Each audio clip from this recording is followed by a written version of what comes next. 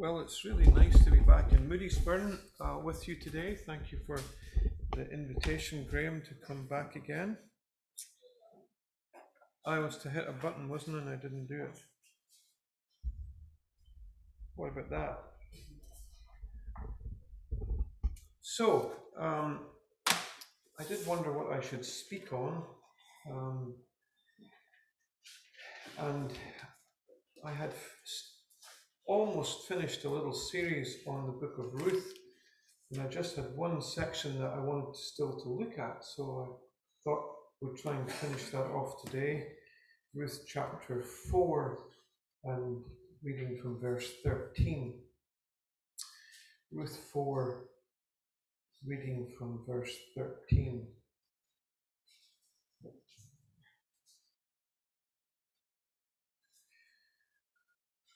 So Boaz took Ruth, and she became his wife.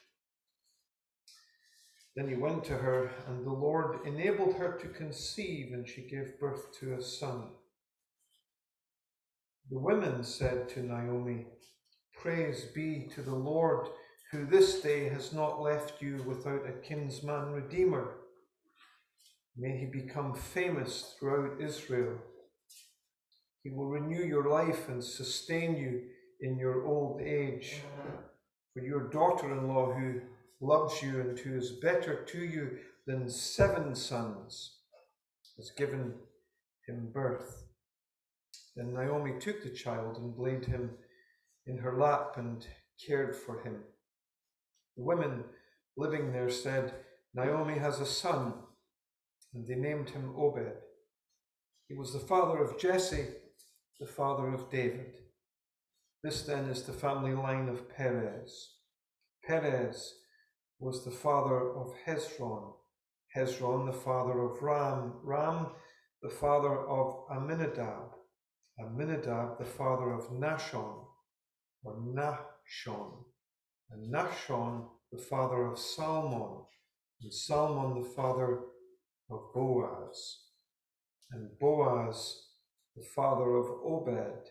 And Obed, the father of Jesse.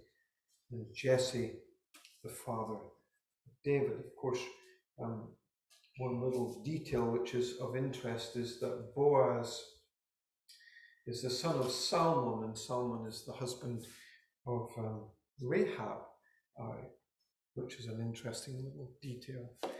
There was one other verse that I wanted to read to you, and it was from the family tree, if you will, of Jesus in Matthew chapter 1, verse 5. Salmon, the father of Boaz, whose mother was Rahab.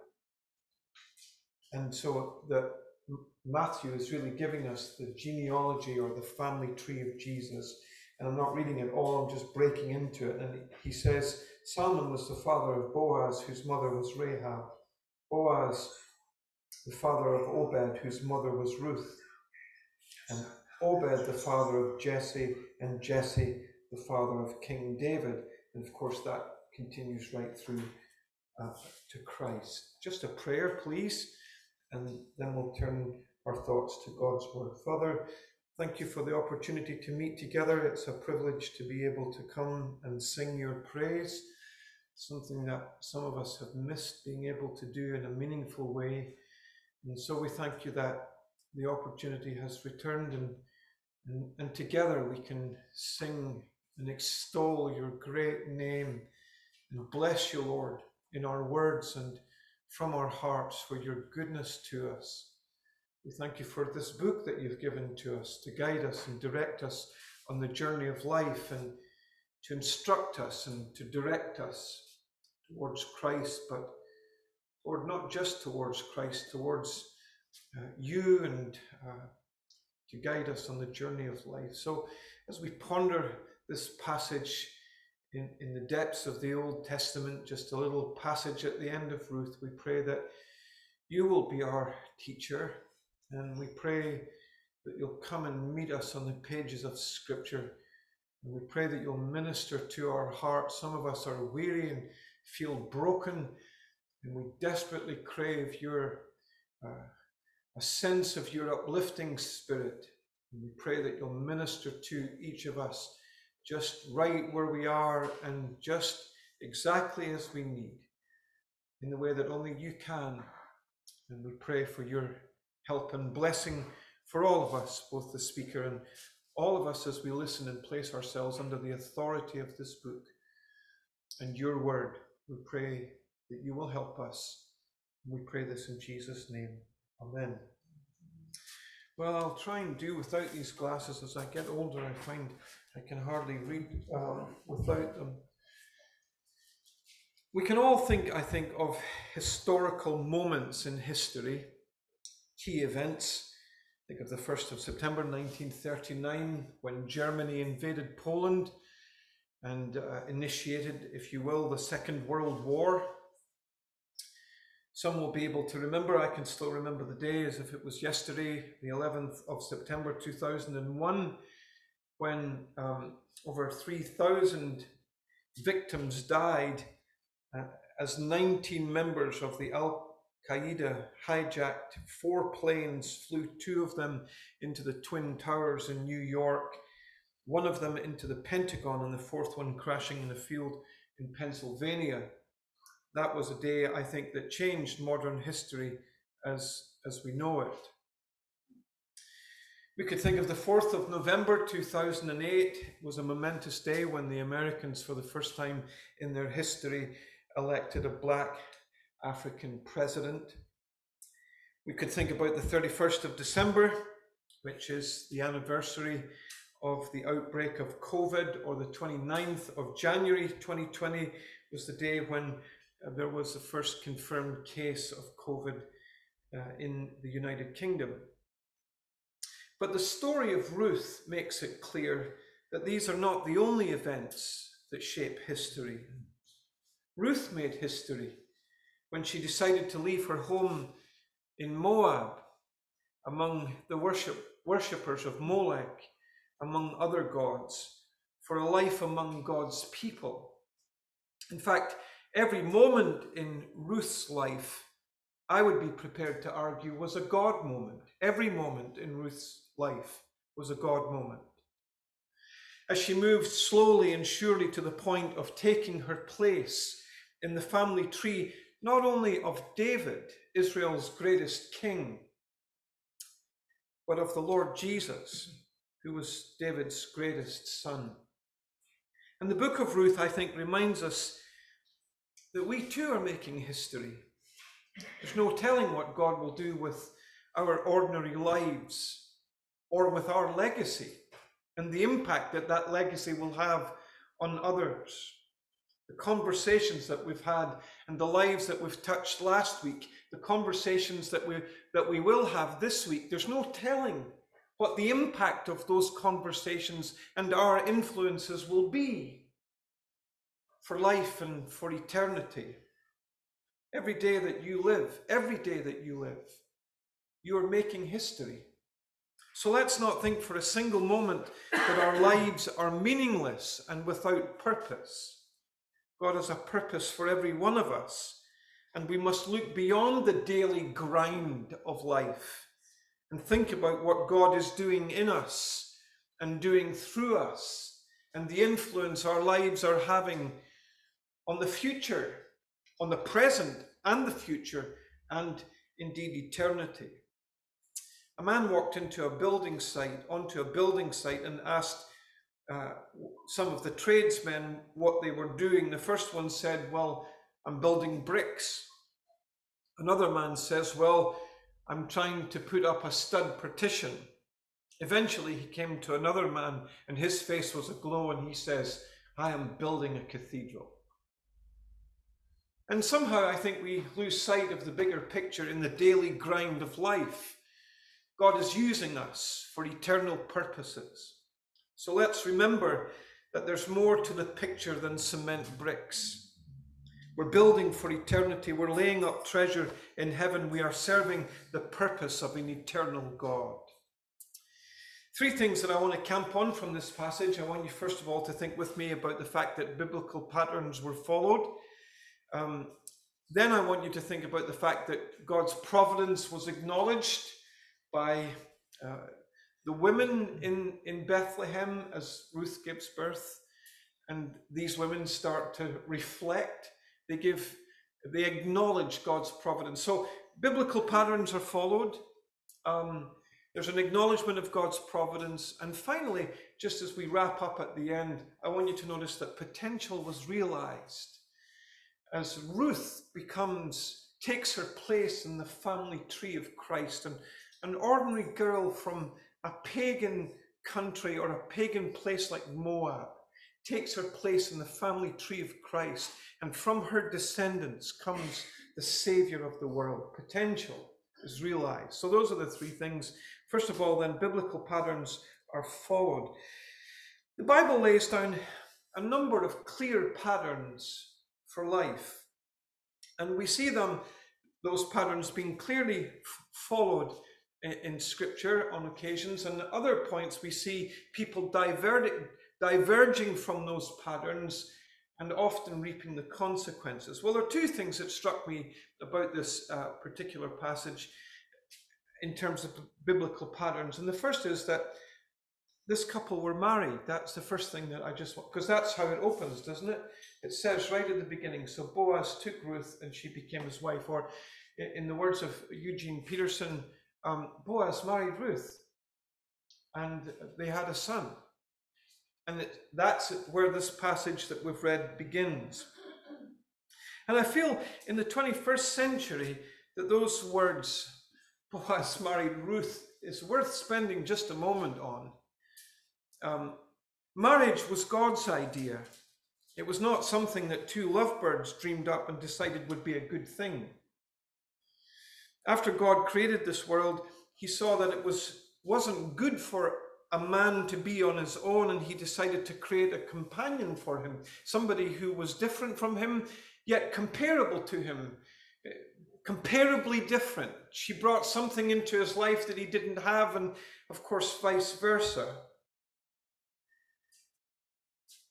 Someone who was unlike the animals in the garden that he lived in, somebody that could share his heart and his life and his journey with him. And the guidelines for this relationship, which God formed, no one else formed, no one else came up with this idea. The guidelines for this relationship that God formed are set out in Genesis chapter 2, verse 24. A man is to leave his father and mother, and Adam didn't have a father and mother to leave. And so that's not for Adam's benefit, it's for the benefit of all succeeding generations. A man is to leave his father and mother, he's to be joined to his wife, and the two shall become one flesh. And there are 3 steps in that journey. There's the leaving of father and mother, there's a clearing of the decks to form a new family unit. A new family unit is to be formed. And for that new family unit to be formed, there's got to be a breaking free from old commitments and old ties. And new priorities begin to be formed. Leave your father and mother. And then you're to be joined to your wife, or you're to cleave to your wife, one of the older versions says. There's to be a gluing together. That's the word, the Hebrew word that's used. It can be used in other places for gluing something together. 2 hearts are to be glued together. 2 lives are to be glued together emotionally. And in terms of the direction and purpose of their lives, it's no longer 2, it's now 1. And so 2 people become 1 and their lives merge and they go on the journey together. And finally, there is, of course, they are to become one flesh, which would appear to speak of the consummation of marriage. So God intended from that moment onwards that they would enjoy a kind of companionship and fulfillment that he intended for marriage, that they would be partners, that they would complement each other, that they would love each other, that they would enjoy each other's company. And that is the process that Boaz and Ruth followed in this passage. They made a lifelong commitment to each other. I recently came across this quote in regard to the commitment that is made by a man and woman on the day that they are married. And I've had cause to work through some stuff with some people recently, and this really resonated with me. Here is the commitment that Boaz made to Ruth. In their commitment to the unity of marriage, the couple promised to be faithful to each other, even if poverty and disease should come upon them. They vow before God to be faithful, even if they meet a more attractive, more intelligent, and more compassionate person. The wife vows to be faithful if her husband loses his high-paying job, his esteem before men, his mental faculties, his youthful vigor. She commits to him, even if he doesn't measure up to the standard that God has set for him, even when he does not love her as Christ loves the church. A husband vows to be faithful to his wife, even if she loses her beauty, her charm, her tenderness. His commitment remains steadfast, even when she is unsubmissive, disrespectful, and unable to manage the household well. Through it all, the two will remain one flesh. That's a huge commitment that's being made by one person to another. I think it's fair to say that marriage has fallen on fairly hard times. And I just wanted to take a minute or two to say that God has a high view of marriage, and he's committed to it. He created it. He not only created it, he's not only committed to it, but it's something that he wants. And he wants a husband and wife to be committed to each other, and to love each other, and to enjoy each other, and to journey on together. And that is the biblical pattern that's being followed here in the book of Ruth, in the story of Boaz and Ruth. Well, here's the second thing that I want you to think about. Not only are biblical patterns followed, and there are a number of young people here today, and I want you to listen to that. That is the Bible's pattern. That's God's pattern for human relationships. Someone came to me recently and said, what is marriage anyway? And it's just a piece of paper. And it is just a piece of paper, but it's a piece of paper that stops you from just walking away when the going gets tough. And it's a piece of paper which cements a relationship in the way that God intended it to be cemented, in terms of making a covenant with someone else. And the piece of paper is really important. Here's the second thing that I want you to think about. Not only did Boaz marry Ruth, or the marriage of this couple, but the prayers of the elders in verse 11 of this passage. If you look at verse 11, it says, if I can read this without my glasses, which I can't. What's happening to me? Verse 11. Then the elders and all those at the gate said, "We are witnesses, and may the Lord make the woman who is coming into your home like Rachel and Leah, who together built up the house of Israel. May you have a standing in Ephrathah and be famous in Bethlehem through the offspring the Lord gives you by this young woman. May your family be like that of Perez, whom Tamar bore to Judah." So you see the prayers of the elders at the marriage of this couple. The response of the elders, the leaders of the town, was to pray for this couple. They from the very moment this couple began to look as if they were going to become a couple, these newlyweds, the first thing that happens is that the town's elders pray for them. And they pray that the Lord would make Ruth like Rachel and Leah. Of course, Rachel and Leah were the wives of Jacob. Remember Jacob? And the supplanter and the schemer, from whom the children of Israel descended. Jacob and his 12 sons and the 12 tribes of Israel. Well, they're praying that Ruth will become like his wives, Rachel and Leah, of course. And that's what they're praying for. And they pray that God will bless the next generation of children born to Ruth. And they prayed that God would make Boaz into a man of renown, and with his union through his union with this young Moabite woman. So the Bethlehemites descended from Perez, who was one of the twins born to Judah and Tamar, and you can read about that in 1 Chronicles chapter 2, and the whole story of Judah and Tamar. One of the sons born out of that whole saga was a man called Perez, and the people of Bethlehem descended from Perez. So here's the town's elders. They're praying that Boaz will become like Perez, fruitful, and that God will bless him with a family and establish him as the people of Bethlehem have been established where they have been established. And one of the things that struck me about this book as I reflected on it in preparation for today is just the theme of prayer that runs throughout it. A theme of prayer running throughout this little book. So Naomi prays for her daughter-in-laws as she pleads with them to return to Moab at the borders between Bethlehem and Moab, wherever that was. And she pleaded with them to go back, and she prayed that God would bless them. And then Boaz arrived in the field and to view his workers, or to check on his workers. And what did he say? The Lord be with you. That's a prayer, isn't it? The Lord be with you, he says. And then in chapter 2, verse 12, Boaz prays for Ruth. As soon as her identity became known to him, he prayed that God would reward her for her faithfulness to her mother-in-law. And then when Ruth returns with all that grain to Naomi, Naomi erupts and gives thanks to God for how God has been with Ruth and helped her that day in her labors. And here at the city gates, we can see as this newly-wed couple begin to merge their lives together, what we see happening is the elders praying for them.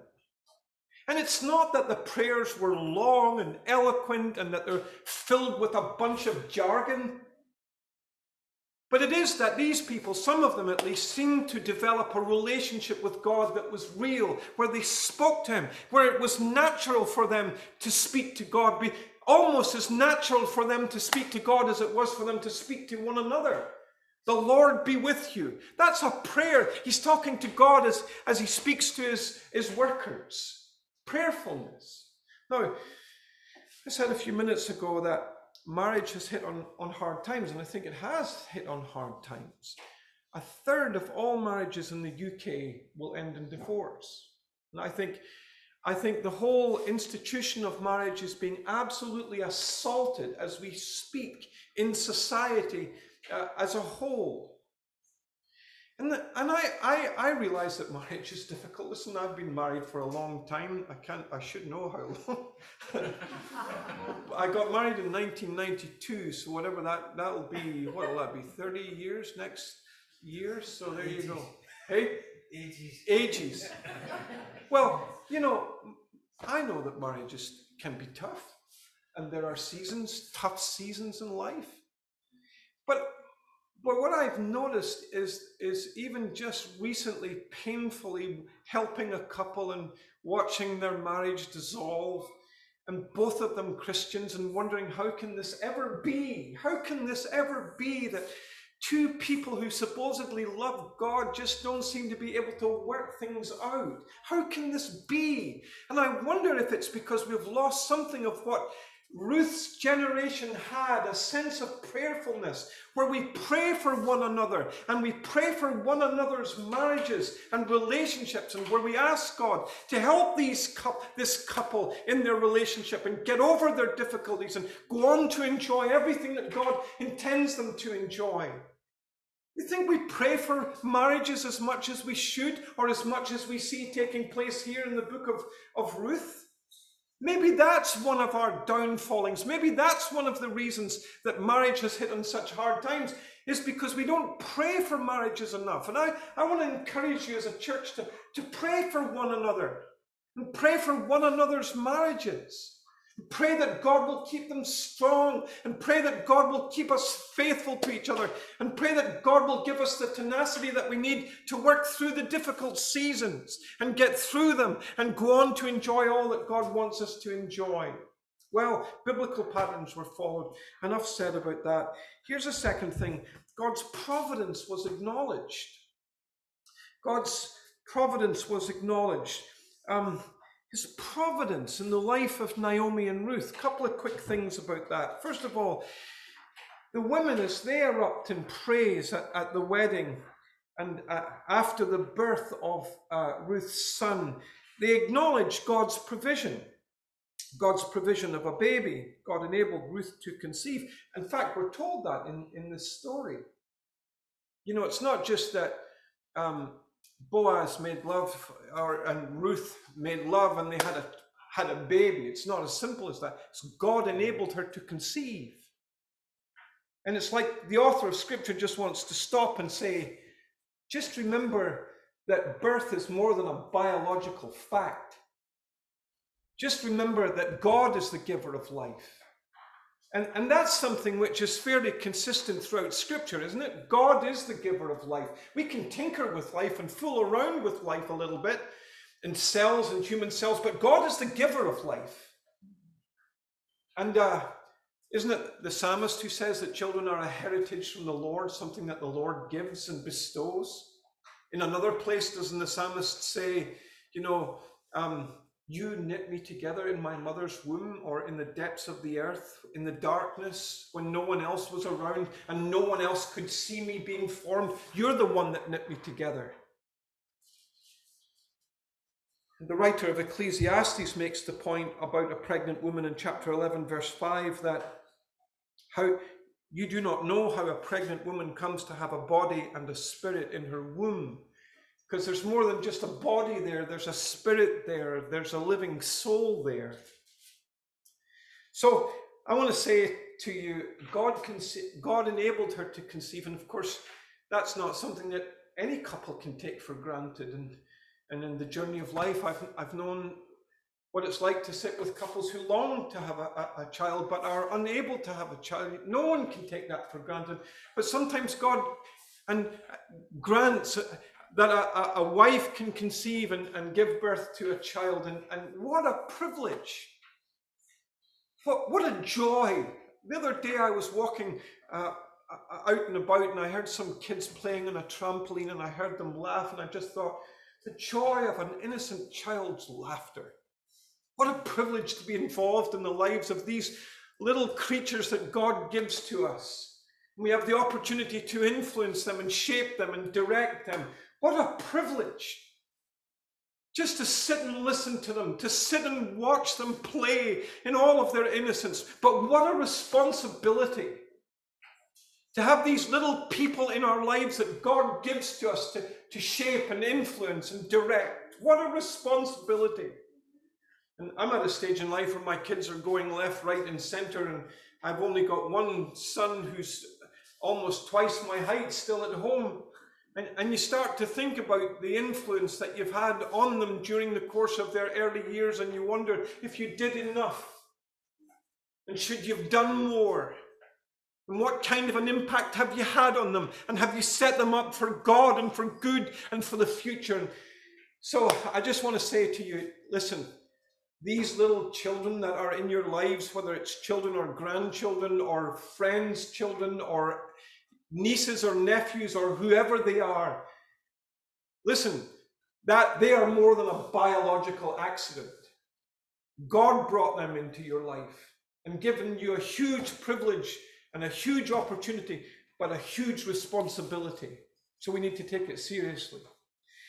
The second thing that they give thanks to God for by way of provision is the provision of Boaz. The women gave thanks to God for the fact that God had not left Naomi without a kinsman redeemer. God had not left Naomi destitute. He provided Boaz to redeem her, to raise up a son and preserve the name of her family, to support her when she was unable to support herself. God had been good to both Naomi and to Ruth, but they give thanks for the fact that God had not abandoned Naomi in giving Ruth a son. And that made me think, Ruth gives birth to a baby, and these women are just praising God for his goodness. And he hasn't left Naomi destitute. And it just made me think a little bit about how good God has been to me. We live in a country where food is so abundant that it's a constant fight, it's a constant battle to fight off the urge to eat. That's how privileged we are. But there's people in other countries who will get up today and who won't have enough to eat, who maybe won't have anything to eat. We get up in the morning and we have to choose what we're going to wear, but there are other people in the world and they don't have that luxury to decide will they put on jeans or will they put on chinos. They have one outfit and it's wearing thin and they're not sure where their next outfit will come from. Oh, the goodness of God to us is unbelievable. It's beyond telling. But when it comes to a Redeemer, how good has God been to us? I was thinking about that earlier when someone prayed. God hasn't left us destitute in a barren wilderness of sin. God raised up a Redeemer to change our darkness into light, our sorrow into joy, our sin into the terrain of forgiveness. He raised up Jesus to provide spiritual cleansing, to rescue us from the danger of being separated from him forever. The God who created us and loved us and formed us for his good pleasure. God didn't leave us cut off and destitute, just like he didn't leave Naomi or Ruth, but Naomi in particular destitute in the wilderness of Moab. Didn't leave her destitute even when she came back to Bethlehem. Raised up a Redeemer for her. How good has God been to me in raising up a Redeemer? I was thinking about this too when I was, not yesterday, the day before I was thinking about this, and I was thinking about it again this morning as I drove over here, and I wasn't listening to Rick Warren, I was listening to somebody singing a song. I am no longer a slave, I am a child of God. What a privilege that is. But only because there's a Redeemer, and only because God didn't leave us destitute. Well, here's the third thing that they praised God for by way of God's provision, the provision of a daughter-in-law. They acknowledged that Ruth was another one of God's wonderful provisions for Naomi. She's better than 7 sons. So Ruth's better than 7 sons. You wouldn't be asking men to shuffle tables around if Ruth was here. She could do the work of 7 men, easy. Ruth had given Naomi what no son could give her, a grandson, to preserve the name of her family and to preserve her family line. No son could do that for Naomi, but Ruth had done it. And it's a wonderful thing to think about Ruth as a gift from God to Naomi, even in those black days when she was losing her husband and her sons, and they were dark days. She was not without the provision or the help or the blessing of God, because God gave her as a daughter-in-law in the midst of all of that darkness, where she lost her husband and she lost her 2 sons. In the middle of all of that, God gave her the provision of a wonderful, wonderful daughter-in-law. And these women acknowledged that God had provided for Naomi in that capacity. So often we allow the difficulties to block out the goodness of God on other fronts. We're like the 9 lepers. We fail to go back and give thanks to God for the blessings that he has given to us. And the hymn writer is right when he asks us to count our many blessings and name them one by one. And we might just be surprised at what the Lord has done. God has been good to us. There are blessings to be traced in every turn of life. I heard about a man who had lost all of his money on investments during the financial crash in 2008. And he was just devastated and in the pits. And so the minister went to visit him and said to him, "What's wrong with you?" "Oh," he says, "I've lost everything." "You've lost everything?" said the minister. "I'm sorry to hear that your wife has died and that all your children have died. I'm sorry to hear that you've lost your health and you must have a terminal condition." "Oh," he says, "what are you talking about? I haven't lost them."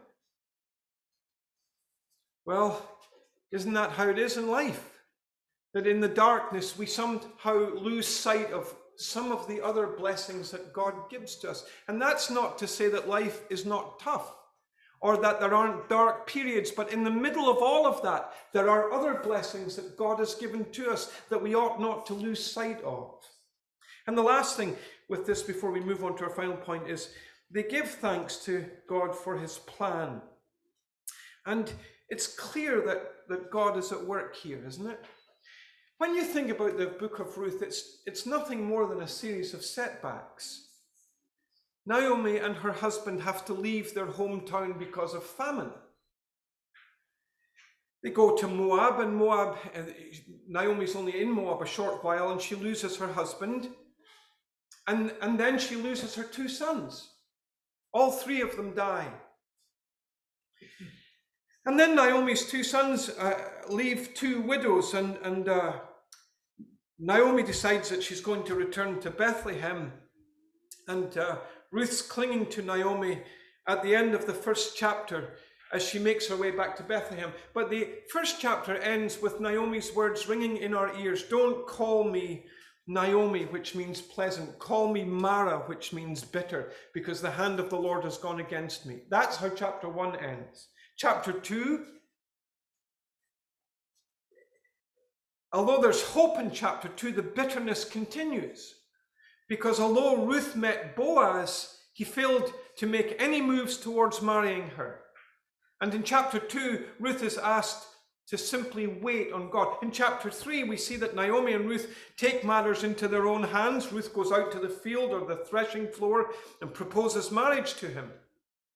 And just when you think there's an end in sight to their misery and their widowhood and the fact that they have no children for their future, just when you think the end is in sight, another clangor falls into the mix.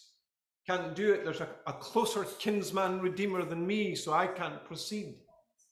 And it's just one set of setbacks after another, one after another in the story of Ruth. But here we see that as Boaz marries Ruth, here we see that God has worked out his purposes. And this woman takes her place not only as the great-grandmother of, the great-grandmother of David, but also in the family tree of Jesus. And I just want to say this to you. The book of Ruth shows us that the life of the godly is not a highway to heaven. You know, like you're coming out of Glasgow on the M8 and there's like 6 lanes and you're trying to decide, am I taking the left lane going to Stirling, the right going to Edinburgh? And so there's all these lanes, just this huge straight stretch. That's not life. Life's more like the West Highland Way, with its turns and its twists and up over rocks, and you're clambering with both hands, and at the end of the day you wonder, you're so weary, you wonder if you can face another day. That's life. The West Highland Way is life. But the book of Ruth wants us to see that although road is twisty and hilly, life is twisty and hilly. It's the right road, the Christian road. The book of Ruth wants us to see that although there are steep climbs and sharp twists, we must never ever believe or entertain the thought that God has abandoned us. Never. Because God never abandoned Naomi or Ruth. Never. He was with them every step of the journey, steering their lives towards this conclusion when they would take their place in the family tree of Jesus. Well, finally, and with this I'll be finished, potential is realized. If the book of Ruth reminds us of anything, it reminds us that God uses ordinary people. The book of Ruth is not about emperors or philosophers. It's not about the powerful or the influential. It's the story of peasants. Maybe slightly more important, peasants, because Elimelech was an Ephrathite in Bethlehem. He may have come from sort of slightly higher end of peasantry, but they were peasants. And they worked the fields and they earned enough. They planted and they sowed and they harvested and they made enough to eat the next year. And as you go through this story, you think to yourself, why are we looking at the lives of such ordinary people? And even Ruth was a pagan worshipper from Moab. Yet God takes this ordinary girl and this ordinary family and he does something extraordinary with it. Because he makes them the descendants or the great grandparents of Israel's greatest king. And he places them firmly in the family tree of Jesus, ordinary people. And you know, when you read through the Bible again and again and again, this is what you see. How many important people did God use? Not many, a few, but not many. Abraham, a moon worshipper in Mesopotamia.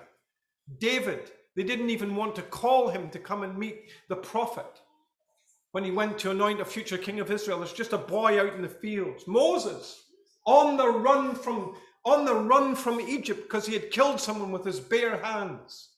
Mary, the mother of Jesus, just a teenage girl giving birth to the Savior of the world, the vehicle through whom God entered history.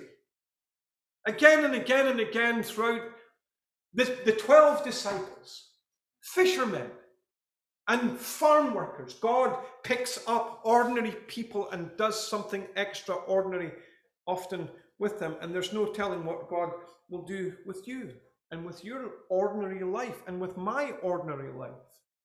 And here is the second thing: ordinary people, potential realized, and ordinary experiences.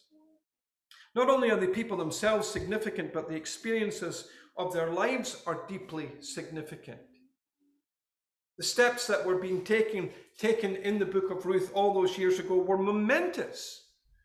Were momentous for events that would take place thousands of years later. Were momentous steps.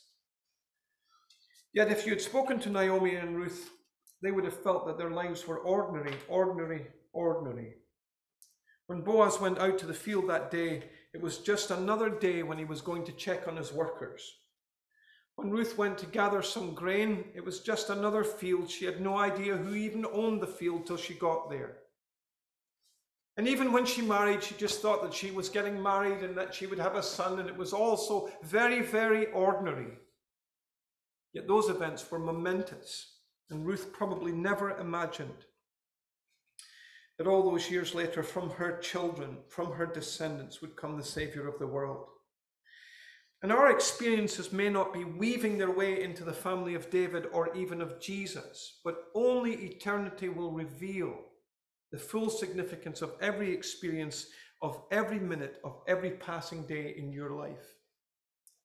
Every moment counts. Every moment counts. We need to be determined to fill every moment of our life for the glory of God. Susanna Wesley gave birth to 19 children before there was such a thing as pain relief or disposable nappies. 9 of her children died in infancy. To get a moment's peace, she would throw her apron over her head, sitting at the fire. A mundane life, cooking, washing, and trying to tend to the needs of a preaching husband. But from her mundane life and from her mundane home came 2 boys that would change the face of British history. Came a boy whose songs we would still sing generations later.